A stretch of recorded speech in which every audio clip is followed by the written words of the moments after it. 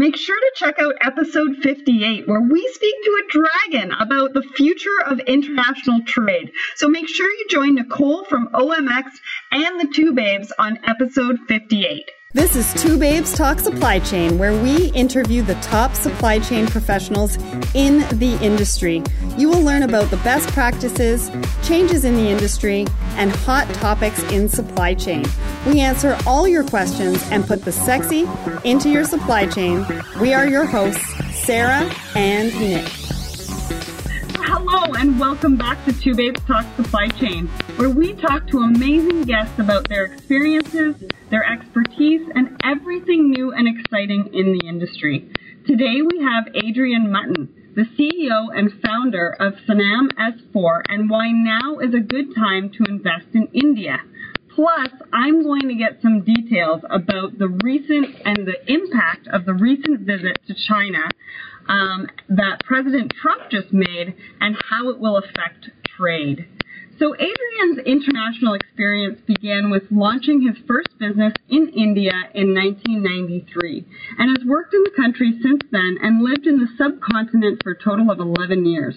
Through leading the international expansion of a fast growth tech company in the late 1990s and early 2000s, Adrian also developed a first-hand understanding of doing business in China, South Africa, Taiwan, Singapore, and the UAE, among other markets. Serving clients from around the world, Adrian has been active both in establishing international sales and support offices, as well as implementing local development and manufacturing facilities. In 2015, following an engagement with U.S. Secretary of State John Kerry in India, he was invited by the U.S.-India Business Council to join President Obama and Prime Minister Modi's U.S.-India Business Summit in New Delhi. Inputs he provided were tabled for discussion in the historic U.S.-India CEO forum that followed. Based on Sanam S4's success in India, Adrian has led the expansion of the business model into China, Brazil, and the UAE, and is driving the strong growth and ongoing success of Sanam S4 and the U.S. business centers internationally. Wow, that is quite an introduction, and I want to welcome Adrian to the show. Thank you for joining us today. You're very welcome. Very good to hear from you. All right, so let's get right into the interview. Why don't you tell us about Sanam S4? How did you come up with the name, and what exactly do you do?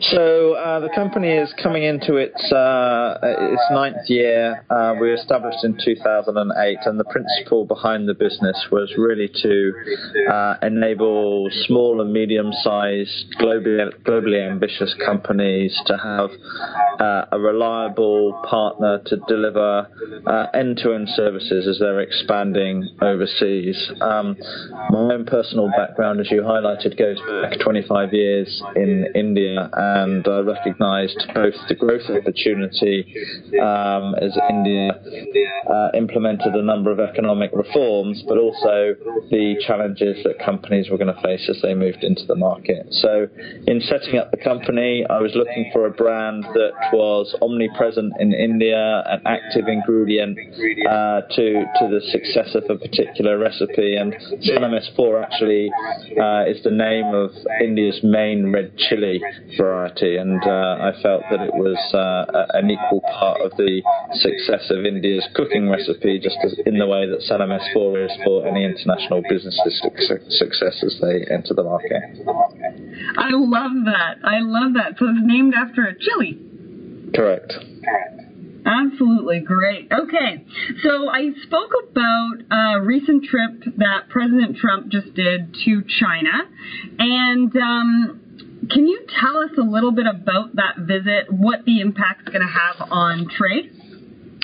Yeah, I think if you take a step back from the president's visit to China and just look at the broader agenda that this new administration is seeking to achieve, it's very much focused on addressing balance of payments deficits with trading partners around the world. So key markets where US has an enormous deficit include Mexico, China, Japan, Korea, South Korea, and others. But in China, there is a particularly stark deficit, and that's because, of course, the US consumer is buying so many different products manufactured in China itself. And I think the president's approach to international trade is, look, we have a client base here in the US that is buying from you willingly.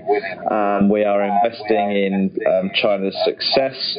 We're enabling you to develop your economy, to raise the income levels of individuals in your country. And the fact is, we are your biggest customer in the world. The US is by far and away China's biggest customer.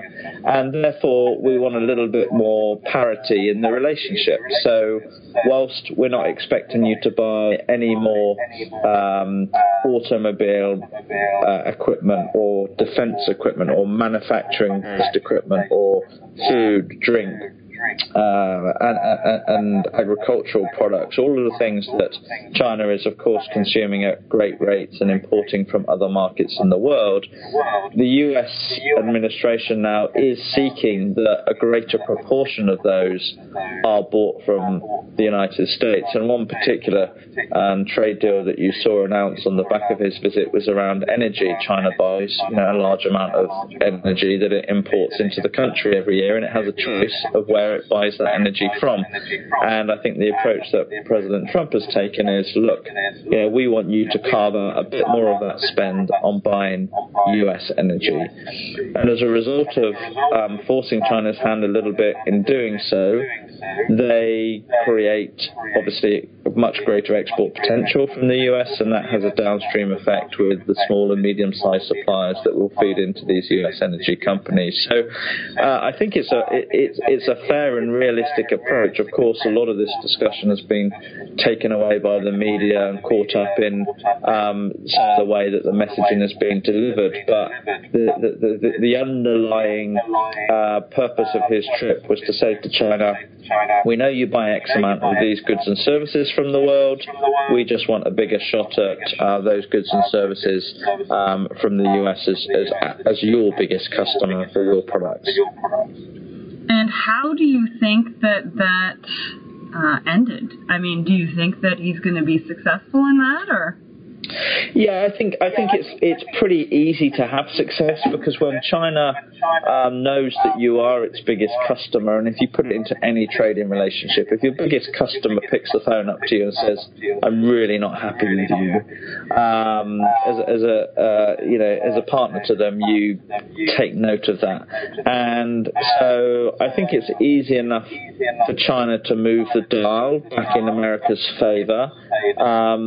There will be other countries that are not going to benefit from that equation. So companies like the UK or Germany or Russia or other markets where China are buying products or services or energy from will have some of the spend that is going their way currently diverted towards US goods and services. So I think yes, he'll absolutely have a successful outcome on it, and you will see over time China buying more products, goods, services and energy from the United States. So I don't think it's going to be too difficult for him to show success. What that looks like longer term, time will tell.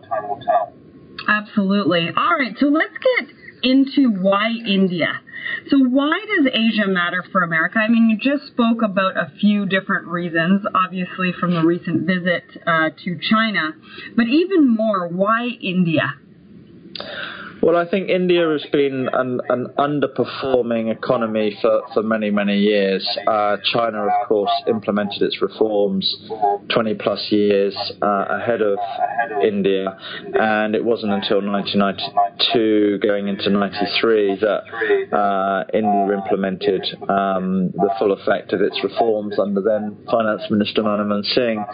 And you've got two equally large populous nations, the India population now being just over 1.3 billion. And I think India's made consistent attempts to accelerate its economy and to raise income levels across the country, and that's happened in fits and starts. And under the now Prime Minister Modi, I think they've got the best example of a much needed CEO for the country, someone who understands the needs of attracting foreign investment, someone who understands the needs of wealth creation for social cohesion, and someone who recognises that there is strong global willingness from the international community to see India succeed, particularly as a counterweight to China. Now, the reason that the wider Asian economy is so important to China is because so much of America's goods and services are bought from America, and these are high growth markets. The Asian market has consistently outperformed Latin America, it's consistently outperformed Africa, and it's consistently outperformed Europe in recent years. So there's no doubt there's a concentration of economic growth. The potential is much greater within the Asia bloc.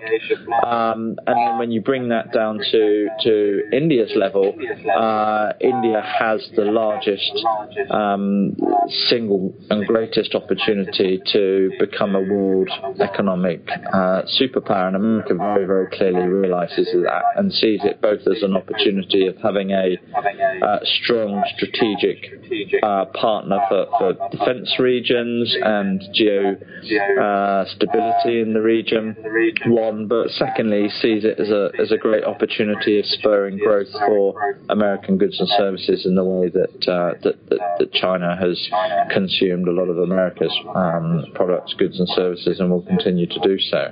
And so India's been growing consistently positively over the last 5 to 10 years. It's going through a period now of implementing some pretty strong and aggressive reforms, which it's able to do because Prime Minister Modi has, I think, up to an 83% approval rating at the moment, which is pretty much unheard of in a democratic society. But it's enabling him to take tough decisions, which, whilst in the short term are impacting business as usual GDP growth, are certainly setting it up for tremendous success. And of India's 1.3 billion people, you have a considerable number of that population under the age of 25, and they are going to be the demographic dividend for India and be a real engine of growth, both for wealth creation as well as providing productivity in manufacturing and services space. Absolutely. Okay, so you've talked a little bit about the growth in trade between the USA and India. You've talked a little bit about what's driving that. What are we looking at as far as sectors? Where are we seeing the growth? Is it in products? Is it in services? What does that look like, and why? Yeah, the good news from those that are exporting into India is that pretty much everything needs fixing and modernising. So it's not like you're going into a mature market where you'd walk down the high street and you say, well, where's the growth? If you stand on the street corner of an intersection in Mumbai or Bangalore or Delhi, you will of course now see modern infrastructure. You'll see high-rise buildings. You'll see international car brands like Mercedes and Ford and BMW drive past you. But you will also see the need for tremendous and continued investment in infrastructure. So around the roads, around traffic systems, around communications technology. With India's growing population, you're seeing tremendous needs for improved healthcare, both at the hospital level, the GP level, and of course then the medical technology support that goes around that. So medtech is a big area, healthcare is a big area, and the expertise for India in that space is still lacking. So those are two big sectors, infrastructure and medtech, wrapped around the healthcare space. And then education is another really big growth opportunity for the US-India relationship. Last year, India contributed $5 billion of income to the US economy on Indian students coming to the US to study alone. So if you think that $5 billion is a fraction of India's higher education enrollment space, you can start to compute some, even more considerable numbers where US educational institutions can leverage their expertise and know-how, both here in the US to attract more Indian students, but potentially longer term being more actively involved on the ground in India. So education is certainly a big space, fast growing, and with the young population in India is one that still has considerable untapped potential.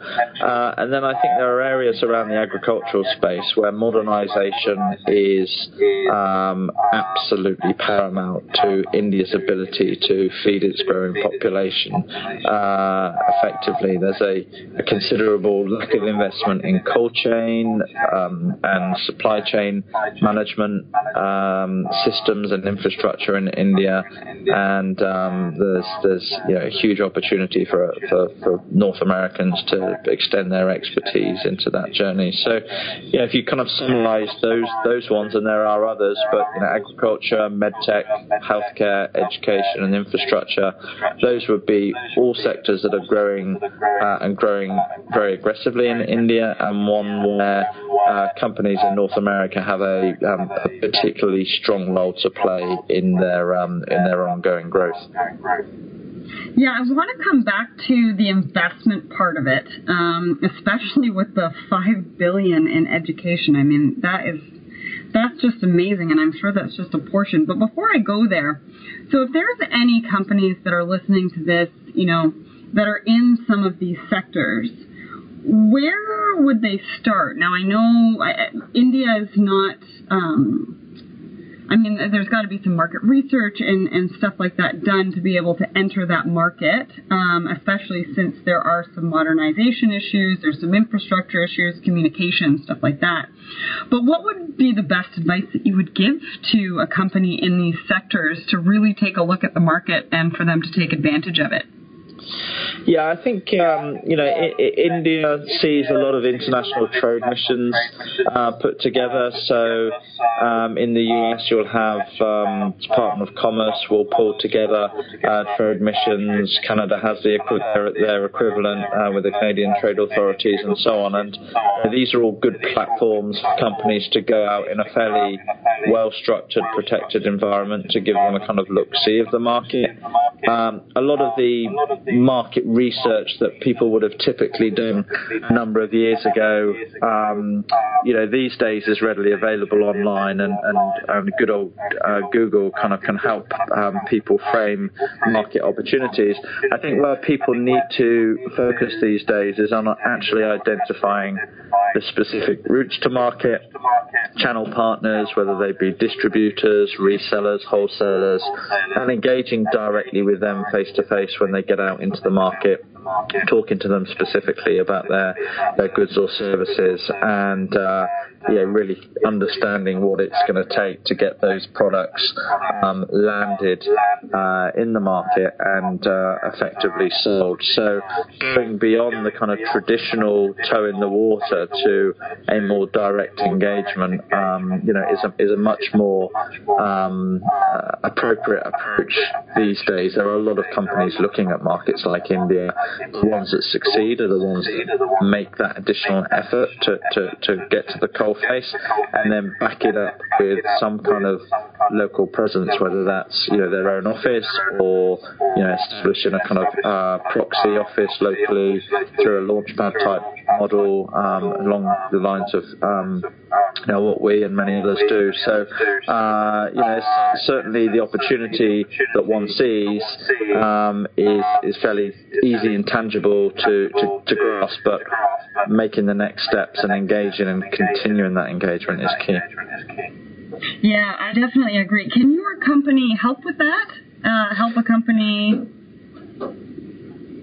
to the market or do a portion of that? Yeah, no, that's exactly what we're in business to do. We're very much focused on helping people establish in the market. They come to us as a trusted partner who integrates a range of disciplines. So what makes us unique, I guess, in the market is that we deliver all of the kind of key components that someone would need to be successful. So we help identify those channels to market. We get their products or their services presented in front of potential buyers or potential partners and resellers, and then we support that company as they get those products or services sold into the market, whether that's through structuring local entities, making sure they're collecting their payments, making sure that they have got the right people on the ground. So we have about 300 organizations from around the world. Many of them are small but globally ambitious companies. Some of them are larger, some of them are multinationals, who come to us for a kind of integrated approach to entering and then growing in the market. So very much the business that we're in, and it's a fun space to be because we get to see people walk into our office typically very nervous on day one. They sense there's an opportunity, but they've heard stories about corruption and about losing IP and about it taking forever to really gain a foothold in the market. And then we typically, first thing we do is refer them to a bunch of our other clients who they then go and speak to, get great comfort that actually success is feasible and possible and highly likely, and then they come back to us, and as we build their plans out and help them succeed over the years, it's both very exciting and hugely rewarding for me and my team. I love that. I really love that. So what about on the liability and sort of the accounting side?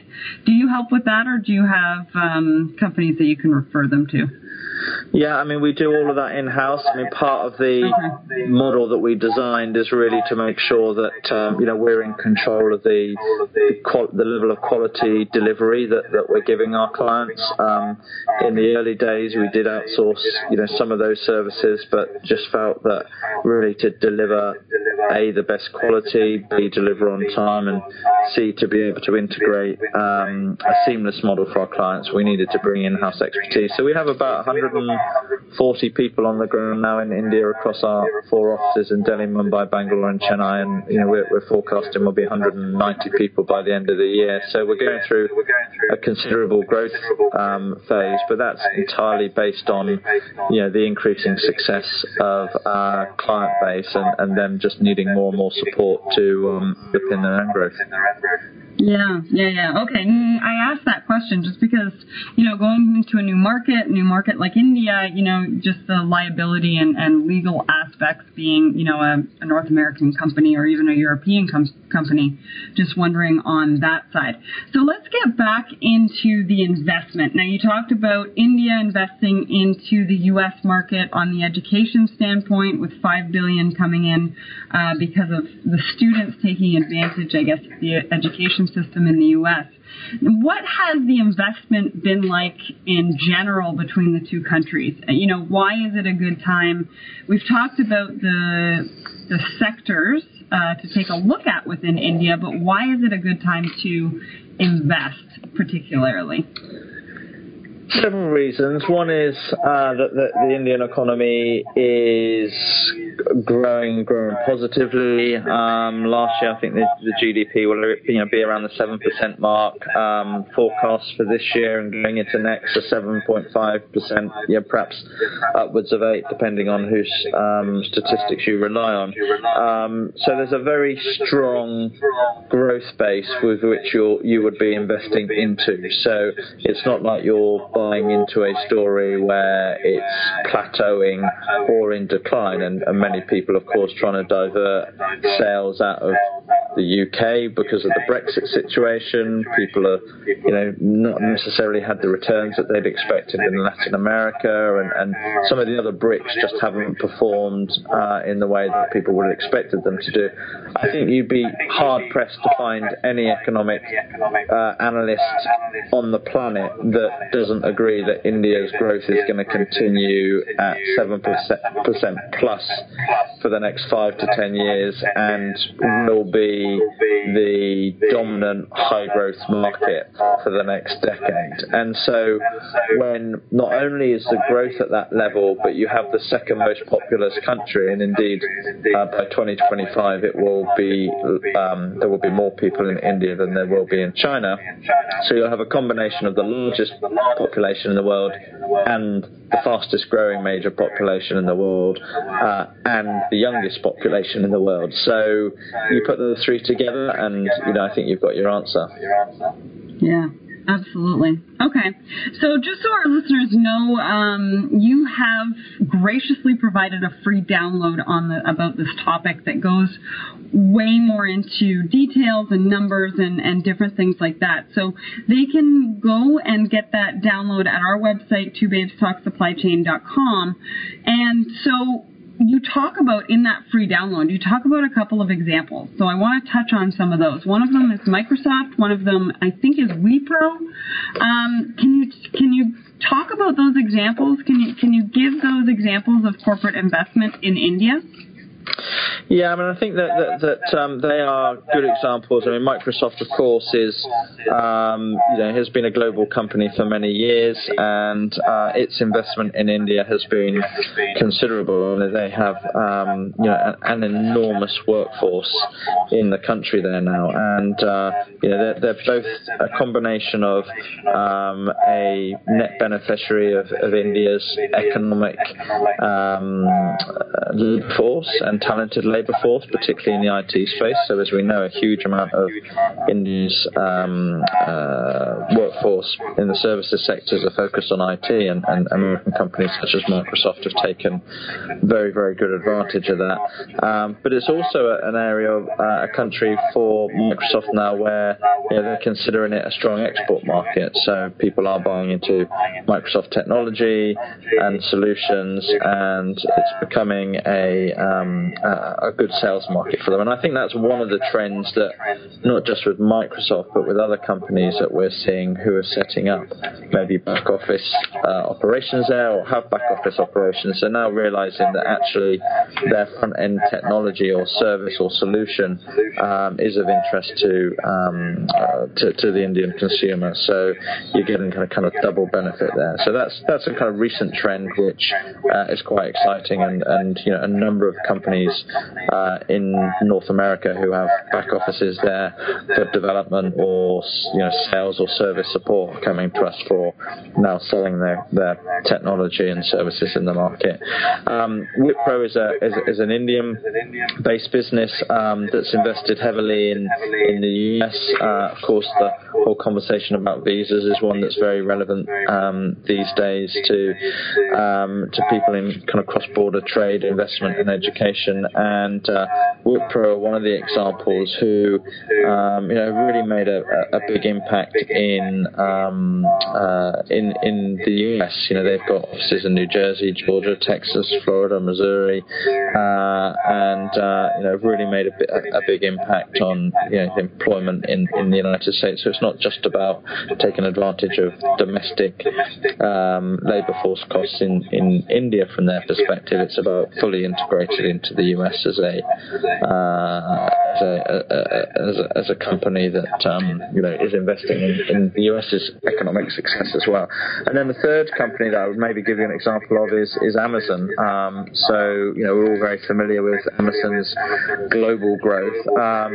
In 2014, they invested $2.6 billion in India in setting up new infrastructure, and then Jeff Bezos earlier this year pledged another $3 billion, which they're now investing. So over a kind of 4 to 5 year period, Amazon will have invested over $5 billion in India alone, and I think that's a really strong endorsement for the longer term outlook that he sees for India. And then you're seeing others, people like Cisco under John Chambers' leadership, investing very, very considerably in the Indian market. And these are investments not just for the back office, not just for the lower cost development and service skills, but to be fully integrated into the economy and the consumer growth that these CEOs see they can be part of in India.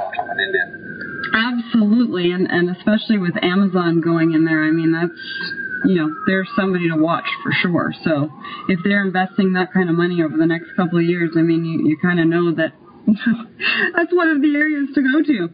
So you talk about in the download sharing sister relationships. What is a sister relationship? What's the importance of that to international trade? Yeah, it's a very good question, Sarah. So I think referring back to one of the questions that you asked, how do you engage in India in the first place? Where do you first plant your flag? You can now fly into many of India's cities from North America. Most of those kind of top 20 cities that you can fly into have got vast populations, multi-million people populations, and so you can plant your flag in anything from Hyderabad and Bangalore or Chennai in the south to Mumbai in the west and Delhi in the north, and you'd find a large and captive market on your doorstep. What these sister city or sister state relationships do is enable companies from either side of the relationship to at least engage with each other and start to develop a relationship which has a longer term meaning. So we've been actively supporting a new relationship that is developing under Congresswoman Tulsi Gabbard for Hawaii, who are looking at a partnership with Goa, for example, and they have very similar economic profiles, strong in tourism, of course, in natural healthcare products. There's a big military, particularly naval aspect to both Goa and to Hawaii. And so what that enables, in this case, Congresswoman Gabbard on Hawaii to do is to bring together expertise from her state to Goa and share best practice, share expertise. So, now you can see as Goa's growing in the areas of tourism and sustainability and natural products, Hawaii has got all of these in abundance and has got people from branding experts to product development to packaging to particular source recipes to how do you run a world-class hotel, destination and resort. One of the architects that have built all these fantastic properties in Hawaii look like. How do you develop areas and still maintain the beauty and the ecological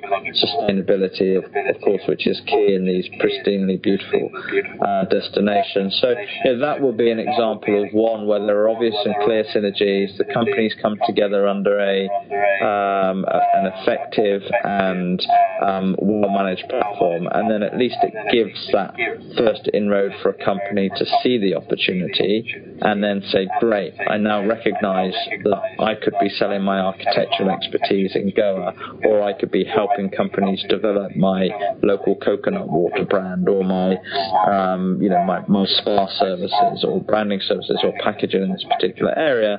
And then hopefully companies like that find their way to us, and we then take them on their journey of success. Wow, I love that example. It just embodies the magic of international trade, don't you think? Yeah, absolutely. And, there are some places that have a little bit of added cachet to them when you've got palm trees and pristine beaches to fringe in the coastline. But, it's amazing when you look at a map and you look at the distance, and I've actually tried to plot a flight route between Hawaii and Goa. It's an awful long way between the two states, but they're building a good relationship and a good bond, and no doubt will create new trade channels which will benefit people both on the ground in Hawaii, but also those in India. So it's really one of the kind of exciting and positive things about international trade. Yeah, and it's just a ripple effect to the opportunities and the companies that can come together to make that magic happen. Exactly. Mm-hmm. All right. Well, before we wind down, let's hear from you. What's next for Sanam S4? Well, I mean, one thing that we've seen as a company is that once you have a model like ours that's fully integrated and gives our clients more time to spend with their target prospects in the market, the demand for what we're doing has accelerated considerably. I mean, we're growing at a considerable rate at the moment. Company growth is well over 30% year on year. And we're forecasting similar numbers over the next 2 to 3 years. And what we're seeing now is our existing clients and new clients coming to us for new solutions. So they're looking for similar models to be implemented in other parts of the world. So we're doing a lot of work in Hong Kong, in Singapore. We've got projects going on at the moment with Japan and Taiwan. We've delivered services in Indonesia, Peru, Colombia this year, here in the US, particularly for European and particularly UK companies seeking to take advantage of the US economy post-Brexit. So really the model will remain consistent, and the service portfolio that we offer and have perfected in India remains at the core of our approach. But now for us, it's being able to deliver in more and more markets around the world with equal consistency of quality, and ensuring that we can add the value and the success that our clients are looking for us to support for them in other territories. Well, I love it, and I'm excited to see where you guys are going and how you're going to do it, and what countries or states that you bring together next. So if everybody wants to learn more about the company, please visit their website at SANNAM, as in Mary, S4.com. If you want to connect with Adrian, he is on LinkedIn, so go ahead and give him a connection. And again, we will have a free download all about this topic with more information, more numbers for you to take a look at on our website at twobabestalksupplychain.com. So make sure you check them out. Make sure you check out that free download. And Adrian, thank you so much. You've given our listeners a lot to think about and so much great information. So thanks for being on the show today. No, thank you, Sarah. I appreciate you having me on, and best wishes to all your listeners. Take care. Bye-bye. See you. Bye. Bye. Next time on Two Babes Talk Supply Chain, we're talking to Andrea from eBay, all about using their platform to boost your business into new global markets. Thank you for listening, writing us a review, and being a part of the show's success. And remember, everybody, ship happens.